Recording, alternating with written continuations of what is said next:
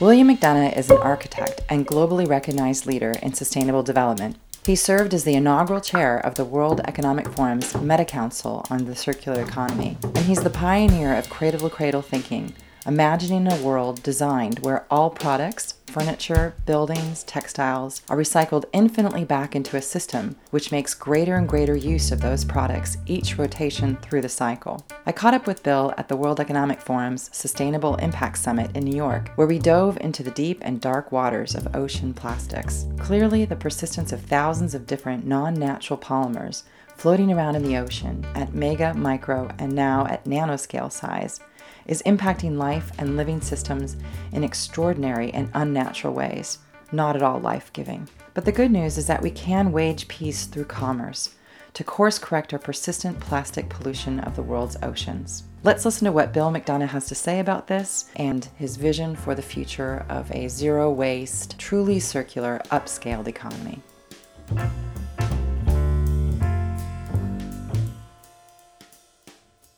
We're here at the World Economic Forum Sustainable Summit, and I am sitting here with Bill McDonough, who is the CEO of McDonough Innovation, as well as the co-author of Cradle to Cradle, which is a seminal book on sustainability. So maybe you could even lead us out with sort of some highlights from your thinking way back when, Cradle to Cradle, since the whole narrative on circularity and circular economies and ecology has really taken off. So Cradle to Cradle is in comparison to cradle to grave. So if we look at the linear economy that we've created as a species, we find that we take, make, and waste. And then as far as operating it, it seems that the first rule of the first industrial revolution was that if brute force doesn't work, you're not using enough of it. So we ended up powering it with fossil fuels, starting with coal, and have developed something that has caused all this concern over fugitive carbon in the atmosphere and pollution and things like that. So with Cradle to Cradle, we designed things to come and return to either biological or technical systems. Biological nutrient would be something that goes back to nature. A technical nutrient would be something that goes back to industry. So plastics, metals, glass, things like that can go back to industry. Food, cotton, materials like that can go back to the natural world. So we designed things to be in those two metabolisms and be safe and healthy. And then we have circular economy. That comes second because we need safe and healthy things that we recycle rather than toxic things that we recycle. So circular economy, which in many ways is based on this work, is really an economy of things that we're returning to use and that we want to be safe and healthy. Then we have renewable power, clean water for everyone, and social dignity. So that's the frame conditions of design using cradle-to-cradle thinking. So in the plastics arena, how does that work? When a consumer buys a product, hopefully it's designed, like you said, to go back into a natural system so it can be degraded. But if it can't, how do we create a closed system, like you said, a healthy metabolism for packaged products that are plastics, recycle them back into the closed system? The key thing is that they're designed to be recycled. That's the first step. So there are a lot of things like plastic pouches today. There might be 7 different types of plastic laminated together. Some are for shine, some are for stiffness, some are for ink, some have different barrier properties, oxygen, moisture, things like that, oils. So you get these complex, monstrous hybrids of things. So it's not really recyclable because it's an undefined mixture of things. And when you put that all together into our trash, generally, we end up with so many kinds of plastic in the same system that it's very hard to sort them and separate them and then process them. So I think as we move into the future soon, we will see that PET, like a water bottle, can be recycled mechanically, and it will, and typically has enough value that occurs. But the rest of the plastics are a bit of a mess. And so I think what we'll see is we'll remove PVC from the mix because it can cause all kinds of problems with recycling. And then with the rest of them, what we call the polyolefins, we can take back to oil actually using various chemical recycling. And then we can purify it, which in our language would be upcycle it.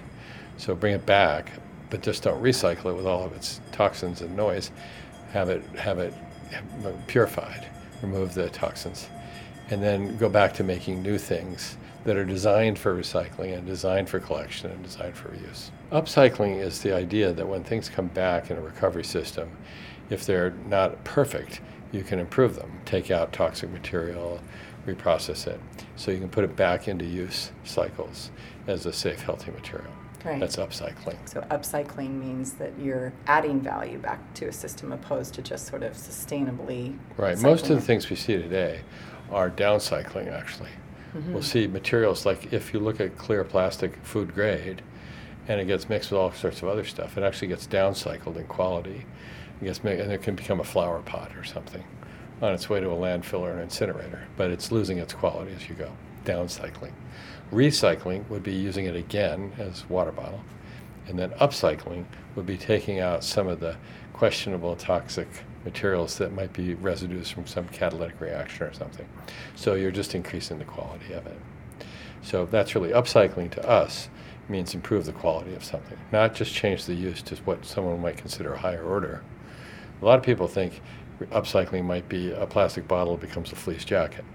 But for us, the fleece jacket has dyes, metal zippers, various finishes, all kinds of materials added to it that make it basically difficult to recycle and compromised by the undefined materials that have been added to it. Well, I'm really glad you use that as an example because I'm really concerned now that my polyester clothes, when I wash them and actually put, unbeknownst to me before, these microplastics in the water, which eventually will end up in the ocean. And National Geographic just published yet another article on plastics and microplastics where the young fish in their estuaries, when they first hatch, the first breath of water air has microplastics in it, and they can't survive because they're not getting any nutrition from day one. And so really a problem that hasn't yet been solved. And how can we solve that one? That's a big one, because a lot of people do think, oh, okay, if you turn a recycled bottle into a new fleece jacket, then I'm doing my part. But actually, like you said, you're just delaying in a way this ecological hazard. I don't think anybody intended to cause these consequences. I think they are absolutely unintended consequences. Absolutely, I agree. But now that we see them, we have to face them immediately. Absolutely. The next round of this is actually nanoplastics, which are the ones that are so small that they're now showing effects in the brain in some of the fish species, especially lanternfish. And the fish are getting disoriented. They come up from the deep. They eat plastics on the surface, which has specific gravity, lighter than water. They have a difficulty getting back down because they're floating, and they get disoriented looking for food. So it's a really very serious moment because it doesn't take long to extrapolate that into the human condition. And we start to realize that this is something we're doing to ourselves. If we look at all these tales of woe that we've caused around us, it's because of various kinds of fugitive forms of things that we've let loose without any kind of regard for the real potential disruption. And obviously the big one is carbon in the atmosphere as a fugitive material. I'm working on a new language of carbon. So we have fugitive carbon that we've let escape, and some of it is damaging because it's toxic at certain levels. And then there's durable carbon, which is, say, water bottles that are being reprocessed into water bottles across generations. That would be a durable form of polymer and carbon, unless it gets to the ocean, in which case it's fugitive durable carbon, which is really not a good idea. And then the third is living carbon, which is the carbon that is accruing from the atmosphere to soil. So we really want more of that.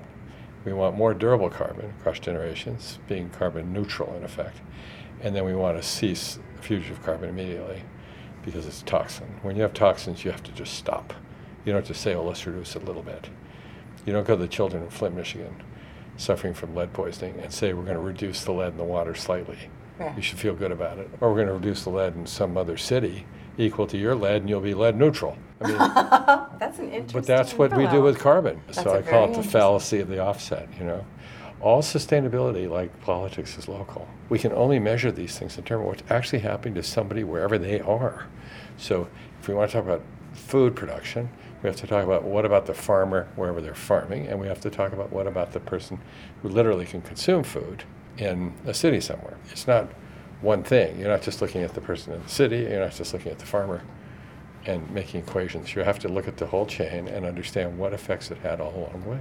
These things get kind of complicated. They do. But the fundamental ones that got me awake at night are plastics becoming nanoplastics and dispersing the way they have. 20 years ago, Captain Charles Moore announced that he found 6 times as much plastic as plankton in the Pacific Gyre, the great North Pacific garbage patch. That was 20 years ago. It's a revelation, but it's also watching what his research shows. 6 times as much plastic as plankton in the first year, 80 times as much plastic as plankton in the second year.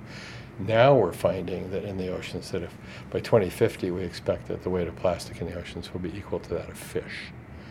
So we did this. Now, did we do this by intention? See, I like to think that design is a signal of intention. I'm a designer. So did we intend to do this? And if we didn't, then it's not part of our plan? Well, then it's part of our de facto plan. So the thing is going to happen if we don't have another plan. So our job right now is to come up with another plan as fast as we can that can start to address these issues, and hopefully with speed and dignity. So how? I mean, do you have some ideas? Lots. Lots of ideas. Okay. Of course, that's our work. That's your job. That's your work. We design buildings like trees that make energy. Well, stay in the ocean for a minute, and let's go back to the No, but it all comes down to that same thing. We have to take care of it on the land first. Okay. If we design things cradle to cradle, then they're safe, healthy materials, including the plastics and the packaging and so on. Then we can design a take-back system for it. We have to understand what it means to collect it before it ever gets to the ocean. And the second thing is to do that, we need a circular economy of things going back. But we don't want a circular economy of bads. We talk about having goods and services, and in Cradle to Cradle we also have a concept of goods as a service. But what if they weren't goods? What if they were bads? So a circular economy of bads would be worse. So circular doesn't mean good, it just means again. So the real question becomes, how do we have clean, healthy things that we put in circular economies, that we're in sharing economies, because we're kind of skewed across and we're not sharing too much anymore. There's sharing of things like Airbnb and Uber, but there's also sharing. If you look at it, there's 3 people in the United States with wealth equal to half of the country. Well, to bring it to the products and to the session we were in today, an example came up that children can share their toys, or women who are into fashion can have fashion parties and share clothes and things like this. It actually helps build community, and somehow we don't also all have to own every toy. That's an opportunity. Right, exactly. And then the third is we want renewable power and clean power. We want clean water for everyone. That's a human right, and we want social dignity and people treated with fairness. Right. So if you do that on land, then you're not throwing stuff in the ocean. That brings us to the ocean. So what can we do about it? I think what we can do is try and collect as much as we can, although it's very difficult because it's so dispersed. It's not concentrated. It's undefined material. And it's in 3D. It's not just on the surface. It's throughout the entire profile of the ocean. And it's degrading, and it's getting biological material attached to it and so on. But I think we can collect as much as we can, and usually locally, and then we can take a lot of these other plastics and turn them back into oil through chemical recycling, in effect. And we can use the ocean plastics as a dilutant, because I think we can handle a little bit of that into the rest of this as we clean it up, and then be able to start with pure material again, start with pure hydrocarbon. And then we can also design these hydrocarbons to become carbohydrates. So, because you think about it, it's carbon, hydrogen, oxygen. I know, this in is different this forms, is life, right? Exactly. So we can design technical materials that go back to being technical plastics, and we can design materials that go back to the soil, depending on the use, depending on disposition, depending on where it is and how it is meant to return. Is that what the Plastic Ocean Alliance is all about? That $1 billion that Dow and other companies put into a coordinated effort to help clean up plastics in the ocean? Is that what they're really looking to do, is to convert these microplastics, plastics in the ocean that they can collect into this new petrochemical? Those are the kinds of things they'll be looking at. I think it's going to be quite difficult with the small bits of plastic, but I think cutting it off from the source is going to be the key. Oh, really? Yeah. Because you think the amount of plastic we have in the ocean now, we can figure out very hard to get back. Very hard. Doesn't mean we shouldn't try. And where we can see it, certainly collect it if we can. So what would you share with our audience now about how they can make an impact? I know our whole session today was on reuse. So we hear the 3 R's: reduce, reuse, recycle, but we sort of jump over reuse and we go straight to either don't. Well, and we forget you can't recycle it unless you have a recovery system. That's true too. So in different parts of the world, like in Indonesia, the sachets, millions and billions even of little plastic things that sell bits of shampoo, bits of soap to people of modest means end up in rivers because there is no infrastructure for that. Right. That's what happens there. If you look at sorting, you'll see Northern European countries able to sort into different bins of plastic because they can afford the time and effort to get that done. You'll see people in Japan sorting at a very fine grain. It's quite astonishing, really. I heard the other day that there's one city in Japan that sorts 40 separate fractions. Yeah, 40. I'm not really sure in different parts of the world when you recycle or put it in a bin that it actually goes to a recycling center.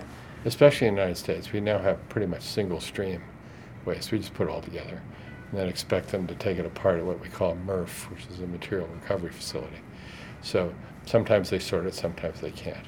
Things like pouches, flexible packaging, they can't recycle it anyway. So that will end up in a landfill typically, or in even incinerator, but probably most likely in a landfill. So we have to be very conscious as citizens that when we recycle, it may not actually go to a recycling center.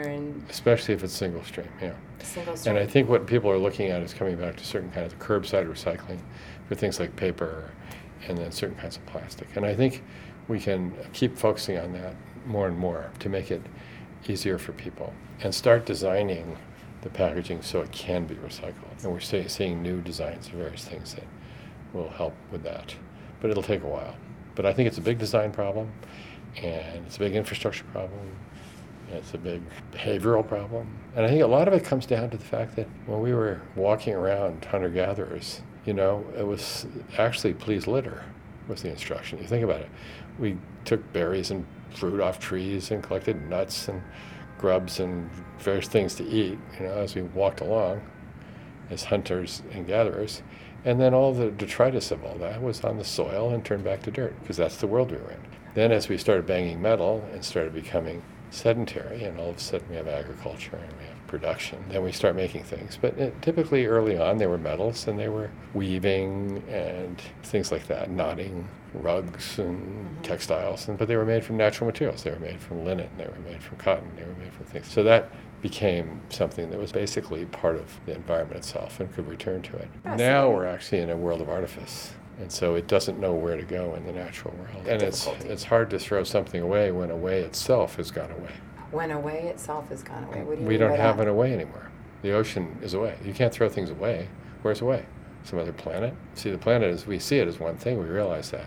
So you can't throw something away because there is no way. It's all here. Well, that's also interesting because it's the hunter-gatherer mentality that there's always a new frontier to explore. There's always a new place to And you haven't migrate overrun to. it, and you haven't destroyed it. So when you leave it, it heals, and then you can come back to it. So back to then reuse, this piece of engaging consumers, or let's just call them citizens. We want to change our language from a consumptive-based narrative for consumers to... You call them customers. Customers, citizens came out, so customers, customers of products. Keep using citizens because that's what we were using in our session. Consumer, you consume a product. Right. Customer, you use the product. Then how do we engage them in a new culture of reusing in these durable plastics? Well, first, I think if people see them as goods rather than just ephemeral stuff that comes and goes, that's the first thing. These are nice things to have, shampoo, personal care products, whatever. And then on the packaging, if we make it very convenient and very attractive, people could find that something very useful. So we don't design for end of life. We design for end of use. We design for end of use. Which So means everybody who says they're designing for end of life frightens me to death, because how do you tell that to children? Hey kids, we're designing for the end of life. What a horrifying thing to say. Most of these products are not alive. So certain things, that are organic and you're actually consuming them, toothpaste or cotton shirt you throw in the garden, those can be consumed. But most of what we use, we're customers. We want the service of the TV. We want the service of the telephone. So we're actually using it. So we say design for end of use. And the nice part about that is it begs the next question, which is, what's the next use? So if you design for next use, welcome to the circular economy. Then every, let's say, service can be reused, every product can be reframed or even repurposed in a different industry. Right. Right? Exactly. Can you give us an example of that, actually? Well, Another industry. polyesters, become carpet fiber, and we can now take carpet fiber back to polyester bottles. So the polyester can be cycled through various uses. Yeah. So I think the example of a great carpet, commercial carpet in this context, would be what Shaw Industries did. Leave behind the PVC with hard nylon fibers like the carpets, that are being made by big companies like Interface, and went to thermoplastic polyolefin back with a nylon 6-phase fiber that can go back to fiber through chemical recycling. So now it's the largest carpet company in the world. Wow. And it's designed to come back. So you're storing all your raw materials that are safe, unlike PVC carpet, which might give you dioxins and furans in a fire, which are safe, and you get them back. So you're storing your raw materials on your customers' floors. This is the circular economy. Because when they want a new carpet, if you make it with cradle to cradle, it's used renewably power, clean water, and these same materials that you already had out there. So you send a truck full of new product, it picks up the old product, brings it back to the factory, which is their raw material, and you make new carpet. This is how we'll have carpet for centuries without destroying the world, because we use it over and over again, and it's not a toxic material to begin with. But you also need the systems in place to do it, to collect it, take it back. Right. So recovery becomes a big issue. You have to get the thing back and then clean it, restore material into it, and then reuse it if it's that kind of thing. That's true. You can also have refill if you've got an existing package and you go in and refill it with something. That's been a historically useful thing for centuries. And then we have recovery of recyclates, which may be complex, like plastics. Then we have to clean them up and do something with them to get that. That's processing. And then we have compostables. Mm-hmm. And at this point, compostables are a bit tricky because we want compostables, not just biodegradables. The problem with biodegradable plastic often is that we just biodegrade the amorphous part between the crystals of the polymers. And so you end up with these tiny bits of plastic. So it doesn't go back to soil because it's still tiny bits of plastic. So you say you biodegraded it, but you biodegraded all stuff in between, the little microplastics that don't biodegrade. And then you've got them in your soil. They're inert, but they're there. And then the stuff we're looking for is the plastics, now we have this, that is compostable, like a leaf, which is a kind of a form of plastic if you think about it. But if we have plastics now, we have, carbohydrate. Yeah. We have specifically got now plastics that are designed to go back to carbon, hydrogen, and oxygen, so they can go back to soil. It's a beautiful thing. Wow. So what you're talking about, the sort of the bad carbon that only degrades physically, is not what we're looking for. It degrades physically to a point where it's a small piece, but it's doesn't still plastic. It's still plastic. Still plastic. Yeah. So what we're looking to do is actually take it back to hydrogen, carbon, oxygen. Right. So it's elemental parts. So a chemical. Or you could almost say carbon, hydrogen, oxygen, carbohydrate. What are some of the, let's say, the top 3 important messages that you would have to share, and then maybe the top 1 or 2 things that our audience can do themselves to ensure that we actually do create a circular economy? I think an important thing for a person to do is just start by imagining 3 things. What do you need? What do you want? What do you love? And so get what you need. This is important. And so we need food, we need clothing, we need these things. Fine. Once you get past that, then you move into what do you want. And if the want is profligate, if you want to have a new blouse every 3 days, and you can in modern culture depending on your income level, because sometimes it's cheaper to buy a new blouse than to clean the one you have. Isn't that amazing? So all of a sudden you end up with the average person, I think in the United States, buys 70 pieces of new clothing a year. So do you really need 70? Do you need new apparel every week? Well, if you do, then just like you said, create it as a nutrient service. Yeah, or a service. It's either a nutrient, so it can go back into things safely, or it can be recycled, or it can be reutilized, returned and reutilized, or it can be donated to somebody. Although we're seeing now the African nations don't want our clothing anymore because they're overloaded with it. They've become a dumping ground. Chinese are the same way. They don't want our recyclates anymore because they don't want to be a dumping ground. So we're so far past the point when you can actually give it to somebody as a gift because they don't want it. They have too much of it already. That's the want part. Well, you can't even consume it, so you have more than you can use, is what it comes down to. And then the third would be, the things you love. So there are things in apparel or in mechanical devices and things that you love. I happen to have had a car when I was in college that I got from Benny Goodman, the king of swing. I was a chauffeur. Wow. And I ended up with this car. It was the most beautiful Mercedes convertible. And it was too heavy for him to drive. And so he arranged for me to have it. And I had it all through college. It was the most beautiful car. And so actually, you can love a car. You can actually say, I love this car. And you might want to take care of it and drive it on weekends. And if I could have afforded it, I would have done that. It's a nice thing. So there are certain things you love, and that's okay. And so you'll see certain clothing companies, for example, that are designing timeless things that you would love and hand over to your children even. So we move from what I see in fast fashion right now, which is this kind of timeful mindlessness. We're in a hurry, and we don't want to think about it. We just go. Where, on the other hand, these kinds of things would be timelessly mindful.